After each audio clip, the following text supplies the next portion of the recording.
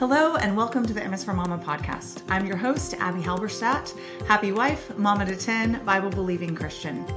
On today's show, we're going to talk about something that I get asked about pretty much every single week on my Q&A on Instagram that I do called What Do You Want to Know Wednesday?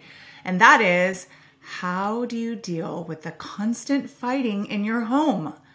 I get asked this question so many times from so many desperate mamas who are just yearning to have a pat answer, a quick fix, a complete solution. And I am here to tell you today that it is not that easy. When it comes to bickering, when it comes to conflict, when it comes to disagreements, when it comes to literal physical altercations between our children, it is a long haul commitment to teaching them the elements and the principles of Scripture that will help them to learn how to resolve all of those things, both with their siblings and with other people that they encounter in their futures going forward. And so I like to start with a phrase that my wise friend Jody Maccabee, you can find her on Instagram and other social media, and she is a great source of wisdom for homeschooling and motherhood and Christian womanhood in general. And I find her to be very down to earth and very realistic and not fluffy at all. And so I love her straightforward phrase that goes like this: start as you mean to go on.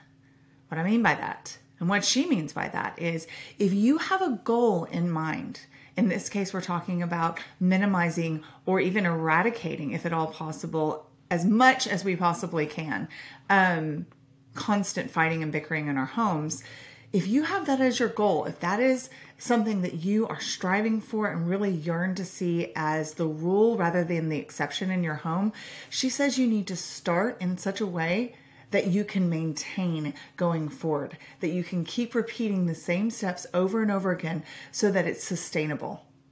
So, one of the main things that you need to do to start as you mean to go on, to start out with the foot in the right direction and keep marching on forward, just like it talks about in Galatians 6:9, to not grow weary of doing good, for in the proper time we will reap a harvest if we do not give up. So as we march forward, as we don't give up, we have to think to ourselves, what are my boundaries? What are my guidelines for respectful speech? What are my guidelines for kindness? What am I talking about when I'm saying no bickering or no fighting or a minimum of disagreements in an unhelpful and unproductive sense? Now, is disagreement in and of itself a bad thing? No.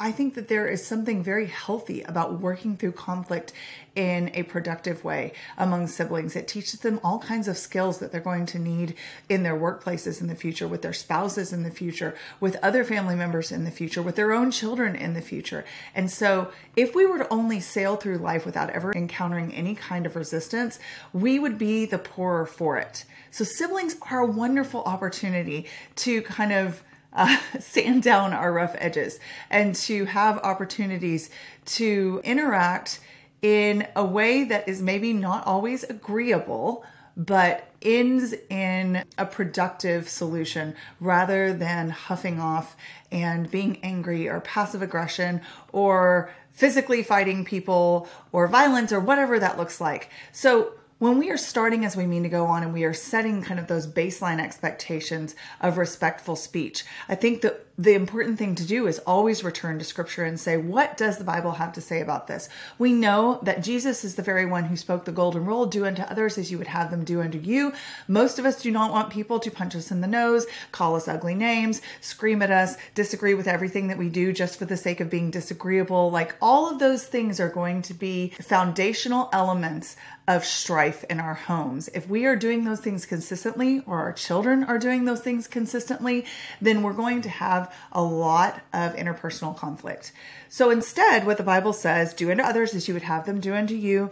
Also, do not let any unwholesome talk come out of your mouths, but only what is helpful for building others up according to their needs, that it may benefit those who listen. That's from Ephesians 4:29. And I'm actually going to come back to that chapter chapter a little bit later. So just know that if you're looking for a good baseline chapter to memorize with your kids and to talk about, kind of in Deuteronomy 6, we're supposed to talk about God's law as we walk, as we lie down, as we sit, as we stand with our children. In other words, as we do life with them. And that's a concept that you're going to hear me repeat over and over again, that Deuteronomy 6 is a mandate, an admonishment, an exhortation to keep on keeping on, to start as we mean to go on, and then not grow weary of doing good in all the aspects, whether we're talking about nap time, errands, extracurricular activities, time in school, time in homeschooling,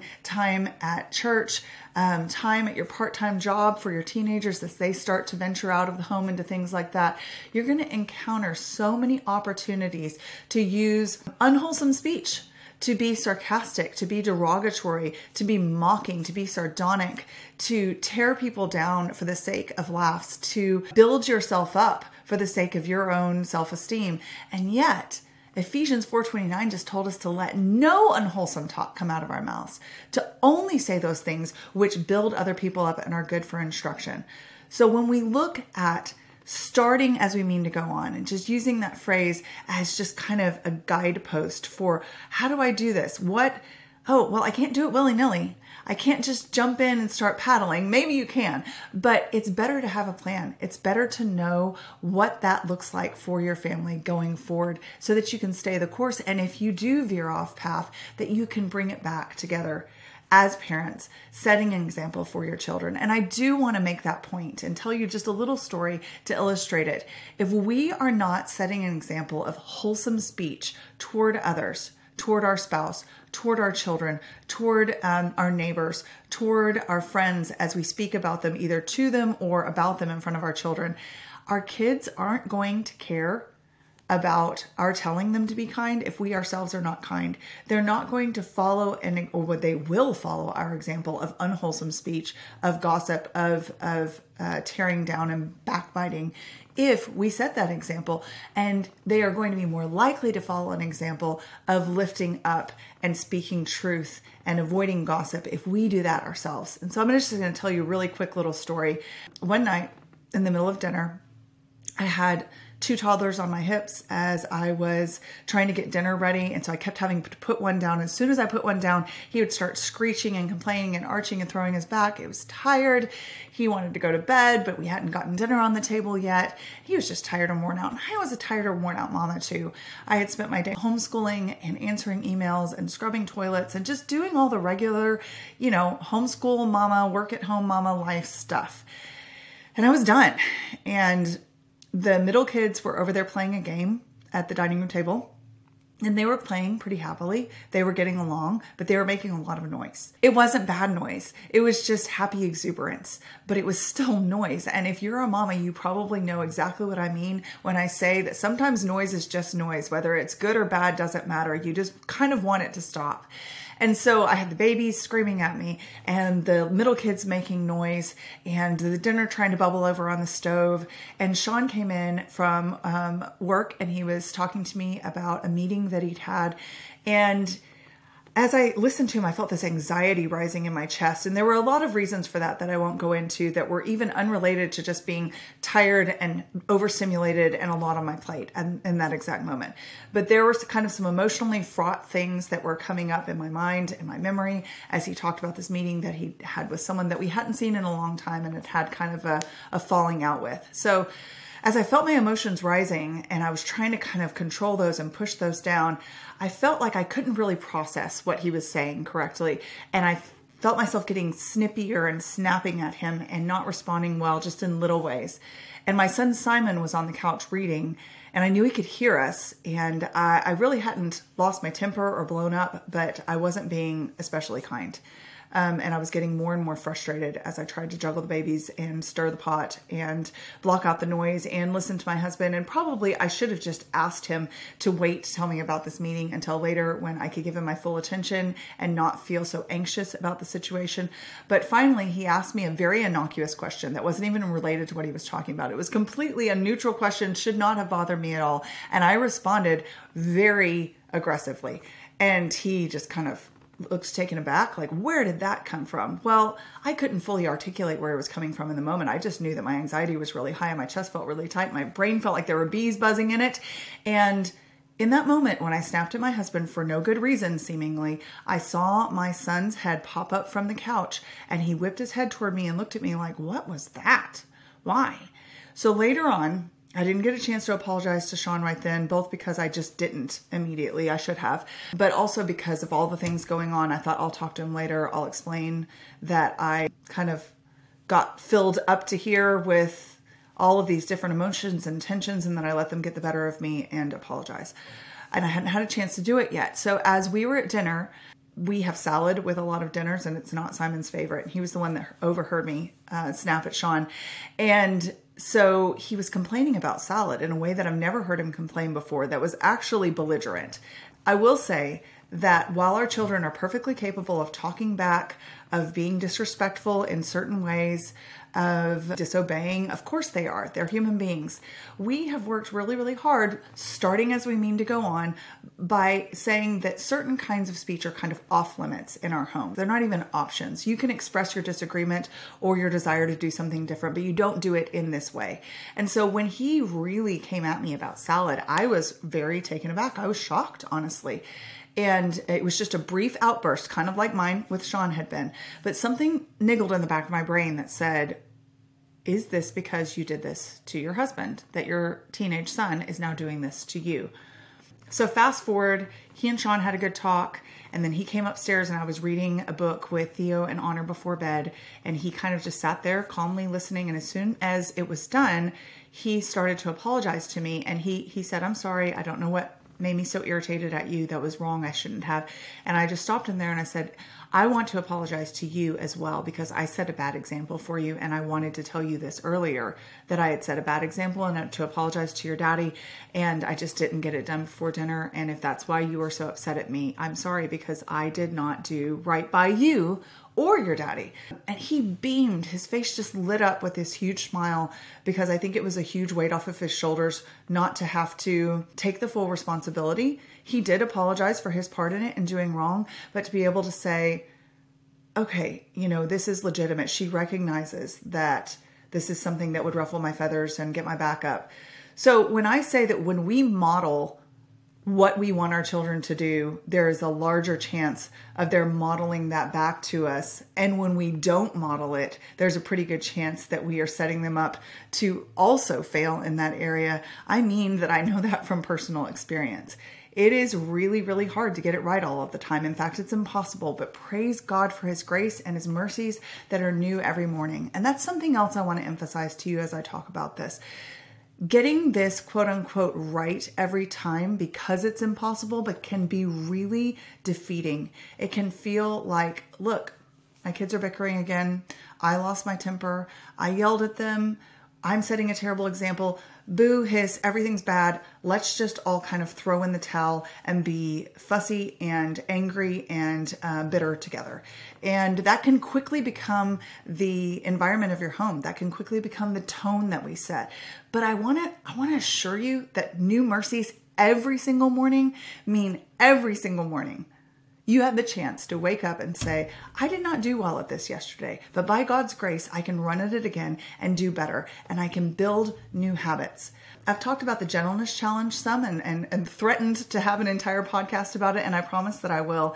And this is actually an entire chapter in the M is for Mama book, and I have an entire chapter on sibling fighting and what the Bible has to say specifically about what our attitudes towards everyone should be, but including those in our own home.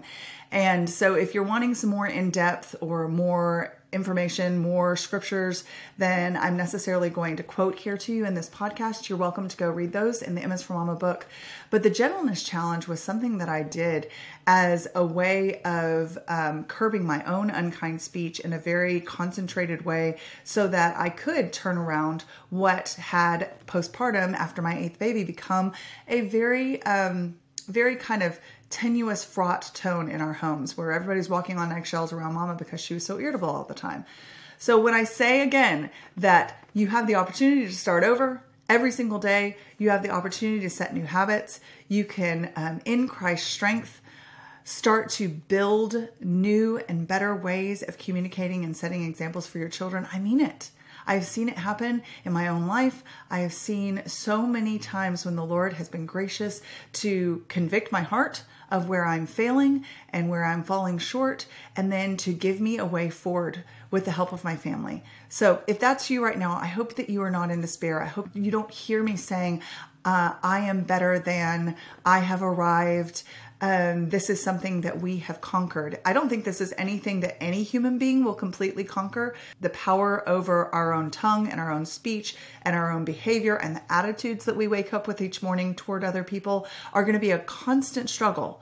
But I will tell you this, it is more of a struggle at certain times than others, i.e., postpartum is going to be much harder when our hormones are out of whack than when we feel like everything is right with our health and our hormones and everything is in balance and we feel generally at peace with the world. Maybe not always at peace with the world, but more at peace than when we're postpartum. The same is going to be true for our kids. When they're going through hormonal changes, when they are going through growth spurts, when they are going through difficult or confusing times emotionally, we're going to have to be able to give them grace for their interactions with us and their siblings, and recognize that while right is right and wrong is wrong, sometimes the motivation behind the right or the wrong matters more than the action itself. So giving our kids the same kind of grace that the Lord is good to give us is so important, and giving ourselves that grace and saying, Jesus has not condemned me. It's the same concept as when the woman is caught in adultery. And people always say, Jesus was so compassionate. Jesus was so merciful. He never told anyone what they should or shouldn't do. Jesus was compassionate. He was merciful, but he absolutely told people what they should and shouldn't do. And so when Jesus says to her, where are those who condemn you? And she looks around and realizes that they're all gone. And he says, well, then neither do I condemn you. And then the very last thing he says is so telling. No, he does not condemn us, but he doesn't just say, I don't condemn you. Keep on doing what you're doing. Keep stumbling, keep failing, keep falling, even though it makes you feel terrible and you feel full of shame and you don't like the dynamic in your home. Instead, he says, go and sin no more. And of course, we aren't capable of going and sinning no more in our own strength, but we are in Christ's. So I really want to encourage you, as you look at this concept of bickering in your home, to look at it as a big picture thing, to look at it as a journey rather than a destination. I know that it's such a cliche, but it's so true that going forward, you have to be willing to be in this for the long haul and to wake up and assess where you are, your heart is with the Lord, and ask him for his mercies that day and then the next and the next and the next. So we've talked about setting the standard, and one of them should be no unwholesome talk coming out of our mouths. And we know that that is a standard because we find it in the Bible. Another good one is to do everything without complaining or arguing. That's found in Philippians 2:13 and 14. And man, that is such a high standard to strive for. And yet when the Bible literally says it in command form, do everything without complaining or arguing, that is what we should shoot for. One of the main things that I like to encourage people to do is to have a no bickering and no fighting policy. Now, if you've ever been in a workplace, you know that there are policies that they have. Don't use the microwave for this kind of container, no smoking, all that. It doesn't mean that people won't disobey the policies. But when they do, there's going to be actions and reactions that happen, right? There's going to be consequences. So one of the things that I think that we need to take really seriously is once we've laid the baseline for no complaining or arguing, for no unwholesome talk coming out of our mouths, and that's our goal rather than the assumption of what's going to happen each day. We have to be willing to follow through on the consequences and the methods of redirection that we've decided on with our spouses, instead of, quote, letting things slide. When the rule is letting things slide, you're going to notice that the bickering in your house tends to tick up and up and up in volume and frequency. When the rule is, this is a non-negotiable, non-option.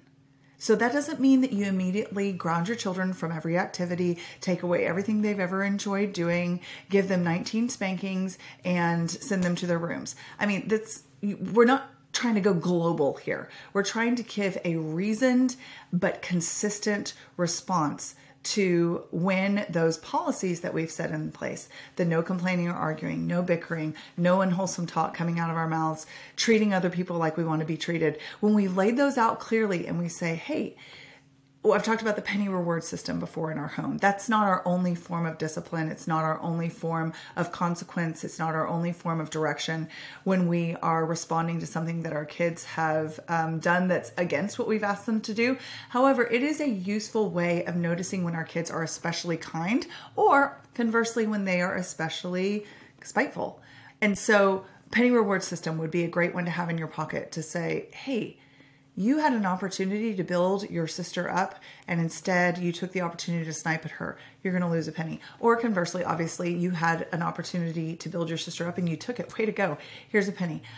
A lot of times we say the phrase, it's kind of cheesy, but it's the phrase, with great privilege comes great responsibility.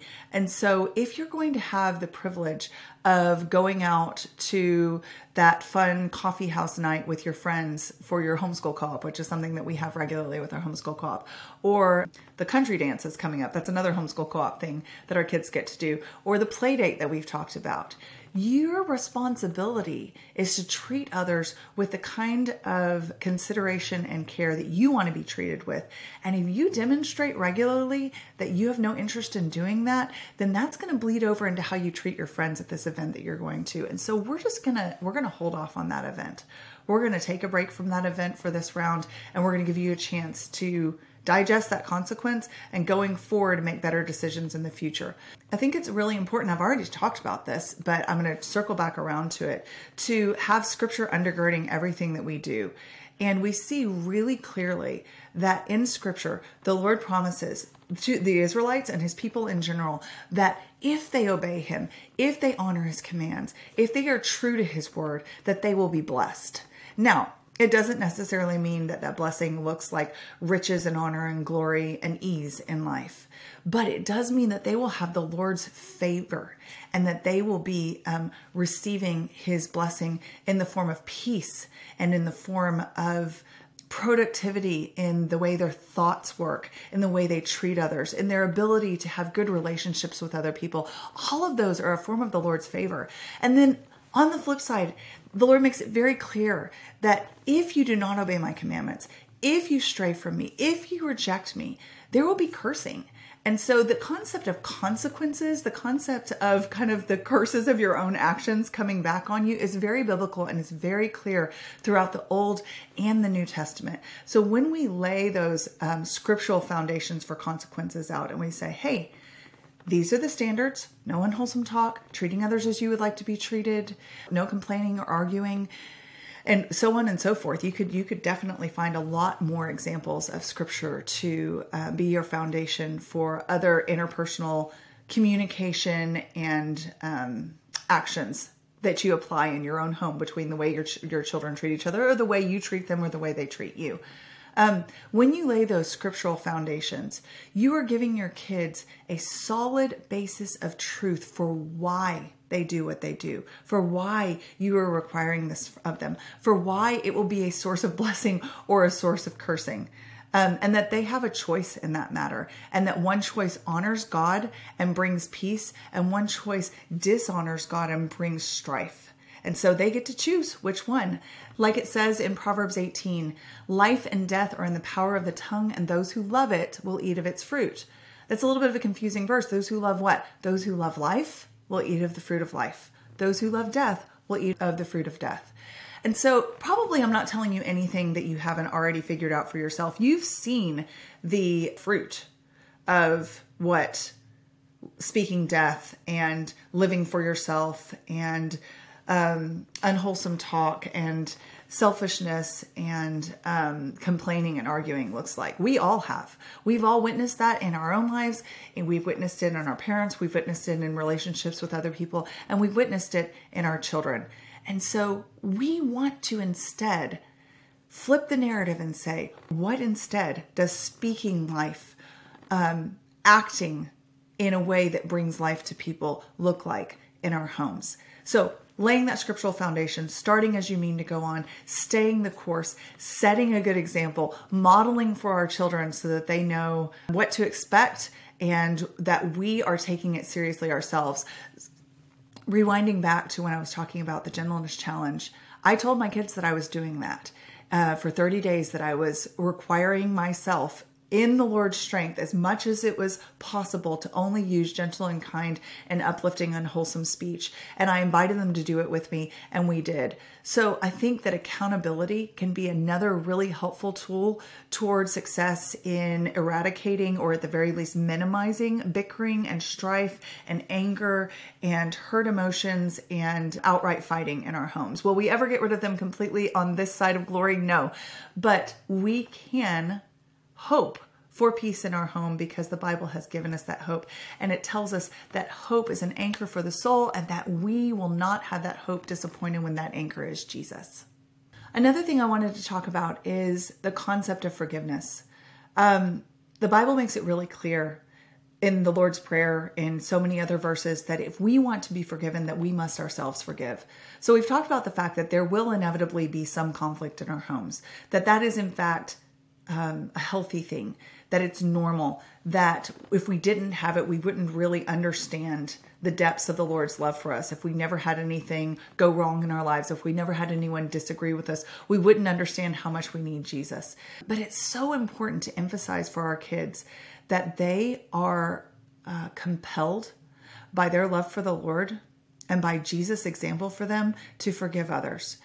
Now, I have definitely heard from people who think that it is a disingenuous thing to require kids to ask for and give forgiveness after a conflict. However, the way that I tend to look at it is this: even if the emotions are not there yet, we are practicing for those emotions. We are not believing that those emotions are the sum total of who we are. We are not accepting that because we feel anger now, we have to have that define the relationship with the person with whom we are in conflict in the future. So forgiveness, whether you feel it or not, is an act of obedience to what the Bible has asked us to do.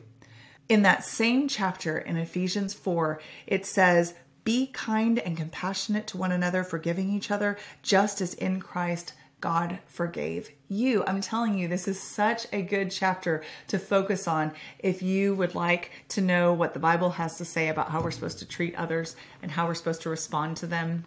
It's the same chapter that talks about not letting the sun go down on our anger so that Satan doesn't get a foothold.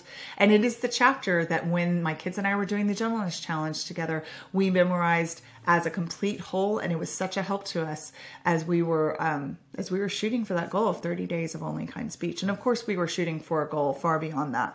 But at that specific kind of intense focus on always uplifting, always using kind speech, Ephesians 4 was a really big help. So we forgive because Christ first forgave us. That's the example. That's the standard. And though we will never reach it every time, we are still striving for it in Christ's strength. As long as we live, as we chase after Christ's example, we notice that our habits become holier. We notice that our thoughts become less moody and clouded with kind of self-pity. We notice that our actions start to follow a better pattern.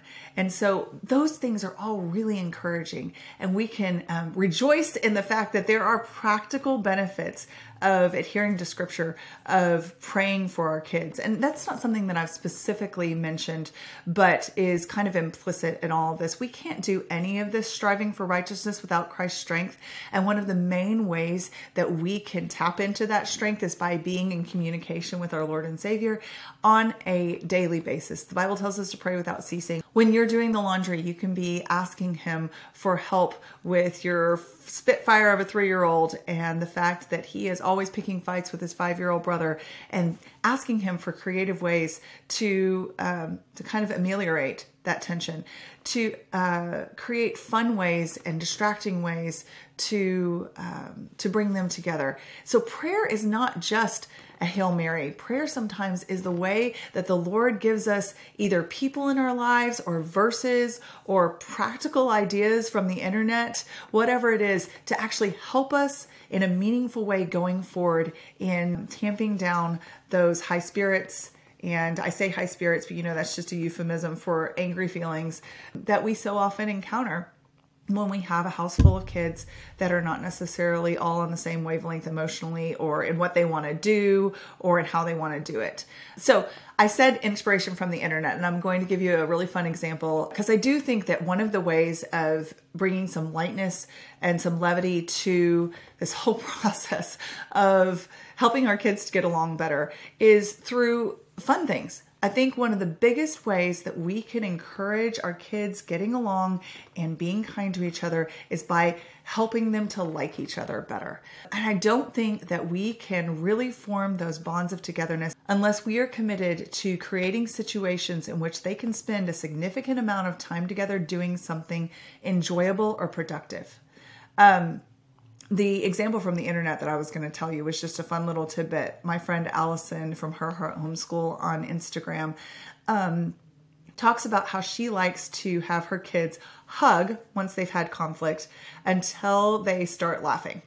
And especially with small children, that's going to take maybe, 3 or 4 seconds. They start tickling each other or, squeezing and kind of weaving around and stumbling all over the place. And before you know it, they think it's the funniest thing and you have achieved lightheartedness.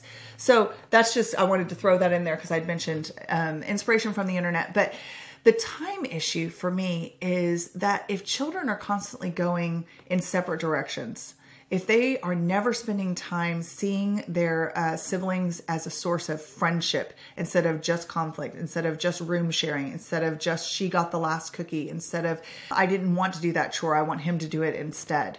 If we don't carve out situations in which they can really discover that they actually like each other, then they aren't necessarily going to do it on their own. They may get there on their own. I will tell you from a personal perspective that my brother and I fought a ton when we were younger. We were homeschooled. We were 4 years apart, and he was just as idgy as possibly could be. People don't know that word. That's a word that my mom uses, but idgy is the word that she uses to talk about someone that just likes to poke at people. They like to find the spot that's the most annoying and just keep messing with it until the person loses it. Well, it didn't take much to make me lose it. I was feisty when I was younger, and so he would call me names. He would call me goober, which I thought was just, annoying as all get out. And I would lose my temper over being called goober. He would, pull my hair. He would stick his finger right in that. I mean, literally, we talk about figuratively poking at the spots where someone is vulnerable, but he would literally find the spot on my ribs that I didn't like having touched and do that. He would tickle me when I didn't like it. We got into physical knockdown, drag out altercations, y'all.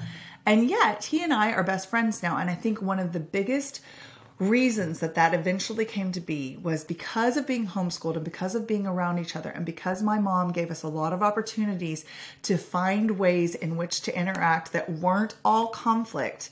We did start to find the common ground eventually. Now, I remember being about 10 and he was 14 before we were the best of buds, but I know that we were gradually working towards that as we were growing up. And so I really encourage parents not to throw in the towel when they see their 2 and their 5-year-olds not getting along, not to just throw their hands in the air and give up when they see their 4 and their 6-year-olds who aren't there yet.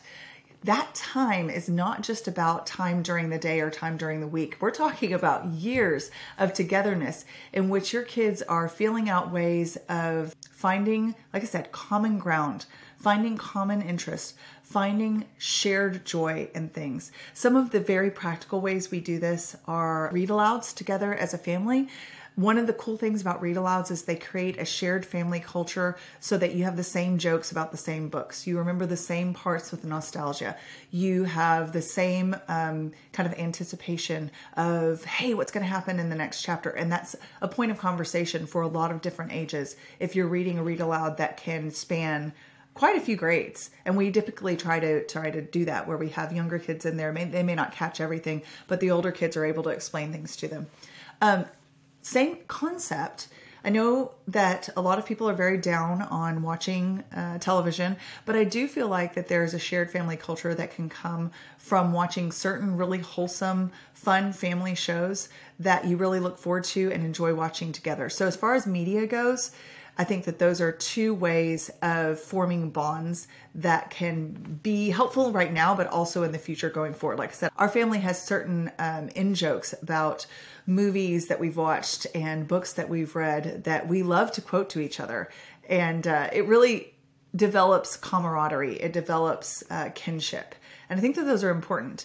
You could do that with all kinds of other things. So our kids love to play outside together. They love to do board games together. They love to dance together, actually. I have certain ones that love to sing together. And while I'm just kind of spitballing ideas or concepts that are good to take into account, not every personality is going to interact with another personality the same way. That is such an obvious thing to say, but I think it's important to remember that when I say my kids love to sing together, we don't have 10 singing kids. We have like 4 kids that love to sing together, and maybe a 5th that seems like he has a possibility. Every single one of your kids doesn't have to interact with every single one of your other kids in the same way or with the same level of connection, and that's okay. The goal is to find a variety of connections, to find something that works well for large groups, and then to really foster those areas where you see certain kids making a connection on a one-on-one basis or a two-on-one basis. Be creative. Be willing to be flexible in the whole concept of offering this time. One thing that we do together as a family that all of our kids love is Bible trivia. We actually have this little buzzer system that my husband Sean bought, and the kids get buzzers and they can buzz in to answer questions. And we create our own Bible trivia questions from the daily Bible reading that we do at breakfast each morning. And Sean writes the questions down from the Bible reading on note cards and then asks the kids. And he has, kind of the questions for the younger kids and the questions for the older kids. And it's something that they all look forward to, all enjoy competing in, all enjoy kind of just friendly bantering and competition. And yeah, it gets heated sometimes. And sometimes some people lose their tempers. That's going to happen in pretty much any situation. But it's still a great way of fostering that connection. So just while I'm just throwing out ideas there, you don't have to do buzzers and Bible trivia. But if there's something that's specific to your family culture that you have found that works to build connection, do that. Focus on that rather than trying to adopt something that maybe doesn't seem to be working for you that works well for someone else. As I have looked around at the families that I really admire and the efforts that they are making to have children who are considerate and kind of each other and others, I have noticed that they do things very differently than we do, but that they are consistent in modeling for their children a love for the Lord and a love for others. That they are consistent with setting standards that are in line with Scripture, that they are consistent with making it clear that they take this seriously and that they will follow through each time with a consequence or a reminder or a distraction or an intervention to make sure that their kids don't just get left to themselves in the area of conflict. They are very focused on wholesome talk coming out of their mouths. They are very focused on looking for ways to uplift and be thankful instead of complaining and arguing. And they are teaching their kids and modeling for their kids the importance of forgiveness. All of these things are great ways of ensuring that you will have less conflict. I did not say zero conflict. And that you will have more and more opportunities to take advantage of God's new mercies every single morning that He offers to us and to our children. I mentioned the concept of shared media being a source of building camaraderie, but I really feel like I need to make the point that there is a whole lot of media to be avoided, whatever medium it is, whether it's TV or books or shows or anything else, that there is a tendency in our society, especially in modern literature, to portray siblings as, quote, the worst, to see them as a source of competition, to see them as a source of joy stealing rather than a source of giving joy, to see them as kind of a waste of space and air, and to see peers as highly superior to siblings. And we don't find any basis for any of that in scripture, quite the opposite. And so I think it's really important to pay attention to the kind of books and movies and shows and the kinds of even YouTube or social media that kids might be consuming. Our kids actually don't do social media even as teenagers, but if you've got kids that are on social media, then just know that they're going to be encountering a whole lot of snarkiness, a whole lot of bullying, a whole lot of unkind speech, really unwholesome talk coming out of a lot of mouths, that it's going to be hard for them to push that example away if that's what's filling their minds on a daily basis. So just know that while media can be a really powerful source of fostering togetherness, it can also be a source of fracturing and dividing and tearing down. So be careful with what you watch and read. I hope this is an encouragement to you today to go out there and see your kids not as simply bickering, fighting little Tasmanian devils that roll around and try to take your sanity, but as an opportunity to pour God's love and God's truth into them, but with the understanding that as we faithfully plant, we can look forward to a harvest of righteousness in ourselves and even in our children. Now get out there and go do something fun with your kids. Even if they fight through half of it, at least you will have taken a step towards giving them an opportunity to practice being kind. If you guys enjoyed today's program, I would be so honored if you would subscribe and share with others. And if you're looking for more daily content on motherhood and biblical responses to cultural issues, you can follow along on Instagram at m.is.for.mama.